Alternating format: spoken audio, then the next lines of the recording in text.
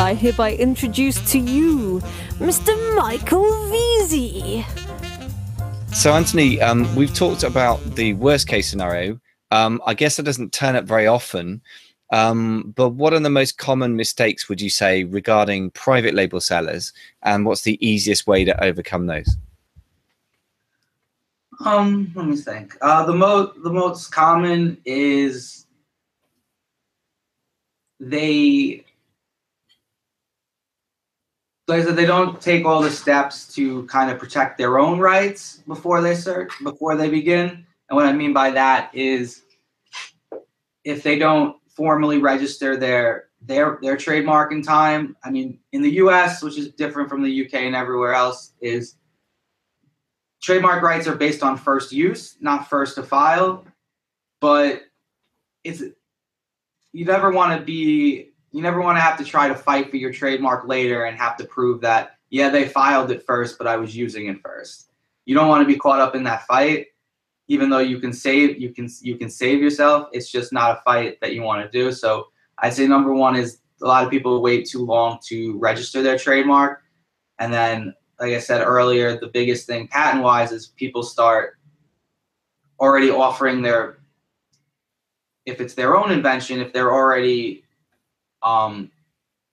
putting it out into the public without protecting it. In terms of private label, if the invention was already out there and it hasn't been protected, technically, if it's already no one else should be able to protect that, because if it's already in the public domain, they shouldn't be able to get protection for it.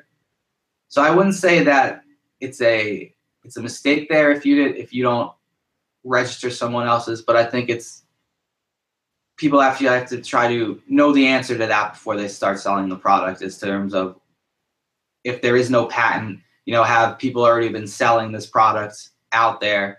And basically it will help if you know before you get started that there's no one that owns the right to it, so that you don't have to scramble later when you get a false complaint from somebody that says they own that patent. I guess basically you just need to know what to expect before it comes, so you know when to deal with.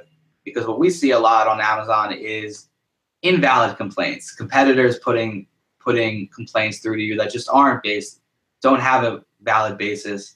But if you haven't done your research beforehand, you may get a complaint later and kind of have to scramble to determine the validity of it. If you've done your research beforehand, it just doing a little bit of work in the beginning just pays dividends as you come down the line and you get future complaints, whether valid or invalid. Okay, so let's talk about that then. Let's say you do get a complaint. So we talked about the worst case scenario. That's probably, a little bit over the top for most people, but it's good to know what it is and how to protect against it. Let's say somebody sends me a cease and desist letter for a product I've been selling for a couple of years. I did some decent research. Maybe I even got a preliminary search done by a lawyer for the patent side of things. What should my first step be? Should I just stop, or should I contact a lawyer, or what? I mean, especially if you've done some beforehand, you did your due diligence, you believe you have a good faith right to sell this product, I would definitely have contact counsel to at least try to review and confirm and respond formally. Because with patent infringement, especially if it's a utility patent, the burden's on the person claiming it. And every claim in the patent, each patent has a list of claims. Every single one has to be hit for it to be infringement. If there's one difference that all the claims aren't satisfied, it just doesn't apply and there's no infringement. I mean, there's other defenses, but that's the most common defense. And I think that if you get a complaint, step one is I think you should have someone just give a quick analysis as to, do we have a good argument here to reply to them and say, actually, we don't believe there's infringement because here's how our product doesn't hit the claims in the patent that you're alleging we're infringing against. Interesting. Okay. Now, let's talk about let's talk first about that scenario. Now, this is a bit of a tricky one. I'm not sure whether you'll be able to answer to this, but obviously this podcast is by a British person and to some extent geared to British people. They have a lot of American listeners. If you're selling in the US, as I do, and you have a situation where somebody approaches your company and says, well, via Amazon, and says that you're infringing on the intellectual property of some kind, say a patent, then what's the next step for me? Would I have to contact an American lawyer? Since the sales are happening in the US and it's the Amazon US store, US law is going to apply. So you need an attorney that's qualified to interpret US law. So I'd say you should, if you're going to retain counsel, it should be one that's, you know, admitted to practice in the US. Okay, well, so we're speaking to the right people then. So it sounds like an obvious point, but just, I mean, the law is such a closed book to most of us. I just thought I'd just double check that. Right, so let's move on to the area of protecting your own intellectual property. So you mentioned something which I think is very interesting, and it certainly was true for me at the beginning, that I didn't protect my own intellectual property early enough. So let's assume again that we're private labeling, so we don't have a patent, we don't have a utility patent. The first question is around design. Is a box design, for example, is that purely a trademark thing, or is there a patent side of it as well? A box design, like do you mean like a product that's a box, or you mean like packaging? I mean packaging for the product, but I mean the inner packaging, so that when you get it out of its Amazon sort of brown sort of outer packaging, you'd have the product there in the box, which is, you know, you might give as a gift or use yourself. The packaging or appearance of like the product's packaging is called, it would still be trademark. Specifically, it's called trade dress. It's similar to what we were speaking about design patent, and that covers the appearance of the actual object or invention. Trade dress is a type of trademark in that trademarks are used to identify the source or the quality of goods. If you have specific packaging that's trade dress, like, so if what would be an example of trade dress? Like a good example would be like McDonald's colors can't often be trademarked unless they have secondary meaning. That's an example where the McDonald's red and yellow has kind of been associated with that brand. So example of trade dress would be like, you know, something in McDonald's packaging.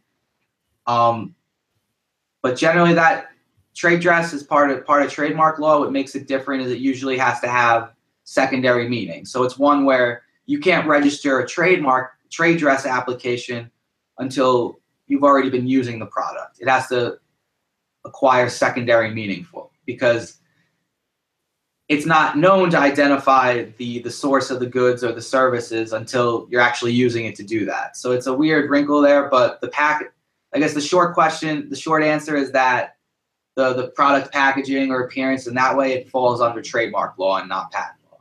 But that's a very interesting point you've just made, if I understand correctly, that basically the packaging has to be used for some period before you can apply for a trademark on it. Is that correct? Correct. Trade dress, you gain, like in the US, I said you gain trademark rights on first use.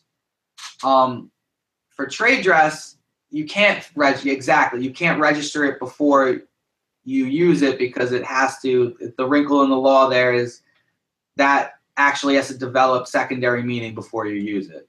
Another example would be like the Reese's orange, you know, on packaging. They couldn't just have filed it before they used it. After a certain amount of time, everyone came to identify, you know, that color scheme or that packaging as being Reese's product. Then they were able to apply, you know, if they were going to protect that as trade dress. Okay, so let me just just make sure I've understood here. So I could, for example, just start trading as mikeswidgets.com. And if Mike's Widgets is something that nobody else has used, as soon as I use it on Amazon or anywhere else, that means I'm the first to use. So I have the rights to that intellectual property. Is that right, first of all? Yes, that part is right. Correct. Okay. But if I've got a nice packaging design, which has got my particular colors on it and a picture of my face smiling away next to some wonderful widgets, that I can't protect that until it's in use. But on the other hand, because I'm the first to use it, I guess I kind of own the intellectual property of that as well. Is that right? Correct. Like you gain like the rights to it based on first use. The difference is the name, you know, mikeswidgets.com, that you can register just as a trademark before you use it, if you were going to try to protect the packaging with the image or any particular color schemes, you gain the rights based when you first use it, but you can't register it until you've used it and developed that secondary meaning. Great. Well, that's really nice and clear. Thank you. That's certainly something I had no idea about that. So that's very, very clear. Now, the obvious question for me, and forgive me if I'm asking the dumb question, but that's kind of my job on this show, I think, increasingly. If I get the rights to the intellectual property by first use, then why do I need to bother to register it at all? Because then you don't. What's great about having the USPTO registration is it's prima facie proof that you own a valid trademark eventually. So you don't have to, if you have rights based on first use and you don't have the registration, you still have the burden to go prove it. If someone shows up and starts using your mark, you kind of have to go to bat to prove and defend, that you've had prior use of it. Whereas, let's say you have the registration, you can just submit it to Amazon or any other entity. It's formal government recognized registration. It takes that burden of proof off of you, and it kind of serves as that proof instead. Interesting. So if, for example, if somebody approached me, if I wanted to approach somebody else, and I have my wonderful widgets and I have my blue pen, which I've got the private label rights to use, and I have my logo on it, and then I have some packaging which is Mike's Widgets and so forth. If somebody else starts using Mike's Widgets as a trademark name and I've registered it, then all I need to do is contact them, and then if they dispute it, I point to my USPTO trademark registration, and I say, that's it, you need to take it down, and that's a done. Is it as simple as that, basically? I mean, it's as simple as that in terms of it's easier to give them proof of it. If they wanted to oppose your registration, one, they should have done it when you do the application. There's a part where the trademark office publishes it to the public. So it says, we're going to register this application. If you have opposition to it, kind of speak up now, file formal papers. So if you have a formal registration, the burden's proof is easier in terms of showing them. And then if they had to oppose it, they'd have to go try to fight your actual registration. And let's say they just don't listen to you, they continue doing it. If you wanted to formally complain against them on Amazon or another platform online, all you have to do is give that documentation to the website. And most of the time, to protect themselves, other websites aren't going to act unless you have that registration. So like if you tried to appeal to Amazon and said, no, but I have the rights based on first use. Look, here's me using it, in 2012. Here's them starting to use it in 2014. It may work, but it's much easier to just be, look, here's the registration. It just makes your burden of proof easier to satisfy going forward in terms of trying to police your brand. Okay, makes sense. So basically, we want to register reasonably soon. Is it an expensive process? I mean, how much is it going to cost me to register the trademark, the name Mike's Marvelous Widgets or something? The actual filing, well, where it could get expensive is that you have to register your mark for each class of goods that you want to protect. So if you're going to sell, cell phone products or computers or services like food services, basically whatever range of goods, each class of goods or services has its own filing fee. They vary slightly, but it's approximately $250 per class. So where it varies is just how many classes of goods you think you need to register for. Okay, but assuming that you're going to create a brand and therefore a trademark around as in a brand name, really, and a brand identity around a particular unified set of products, then if I sell pens and stationery and things like that, Mike's Marvelous Widgets would only cost me $250 then, from what you're saying, to register as a trademark. Exactly. If you wanted to start with one class of goods, that would just be the filing fee. In terms of whether you had to go forward and usually you would have to go forward and do new applications if you wanted to add products, unless gray area kind of comes in as if, let's say you were selling cell phones and then you were selling cell phone accessories. You could kind of argue that it's in the natural zone of expansion from your initial registration. It's always better to to get the new registration, so it's protected. But generally, in terms of expanding, they kind of look to whether they're goods or services you would expect if you sold one, you'd sell the other or expand into the other eventually. So you can get more protection by use, but even if you're going to just start and register one class, it does potentially offer you broader protection if you expand to other products. Yeah, I have to say $250 sounds quite cheap for me to protect the value in any kind of significant product. Really, if you're getting any kind of significant sales, that's going to be small. I mean, whereas $1,000 up front for a preliminary search for something that hasn't got any commercial value to you yet is a bit of a bigger thing to swallow. But as you say, it depends on your assessment of the situation, really. So we're going to have to wrap things up a bit because I know you've got to get back to the office and go and sort of do scarily clever lawyer things. I just wanted to ask a couple of questions, really, that about the future, really. What trends you see coming down the pipe in the next year or two regarding patents and trademarks in the US in general, if anything? I just think generally it's gonna become more prevalent. People are gonna become more used to kind of dealing with patents and trademarks and speaking the lingo, because although third-party reselling isn't done on Amazon, it's a slow trend to, I mean, private label is the future and people are going to need to know more about it and they're going to need to be savvy in order to continue with the trend.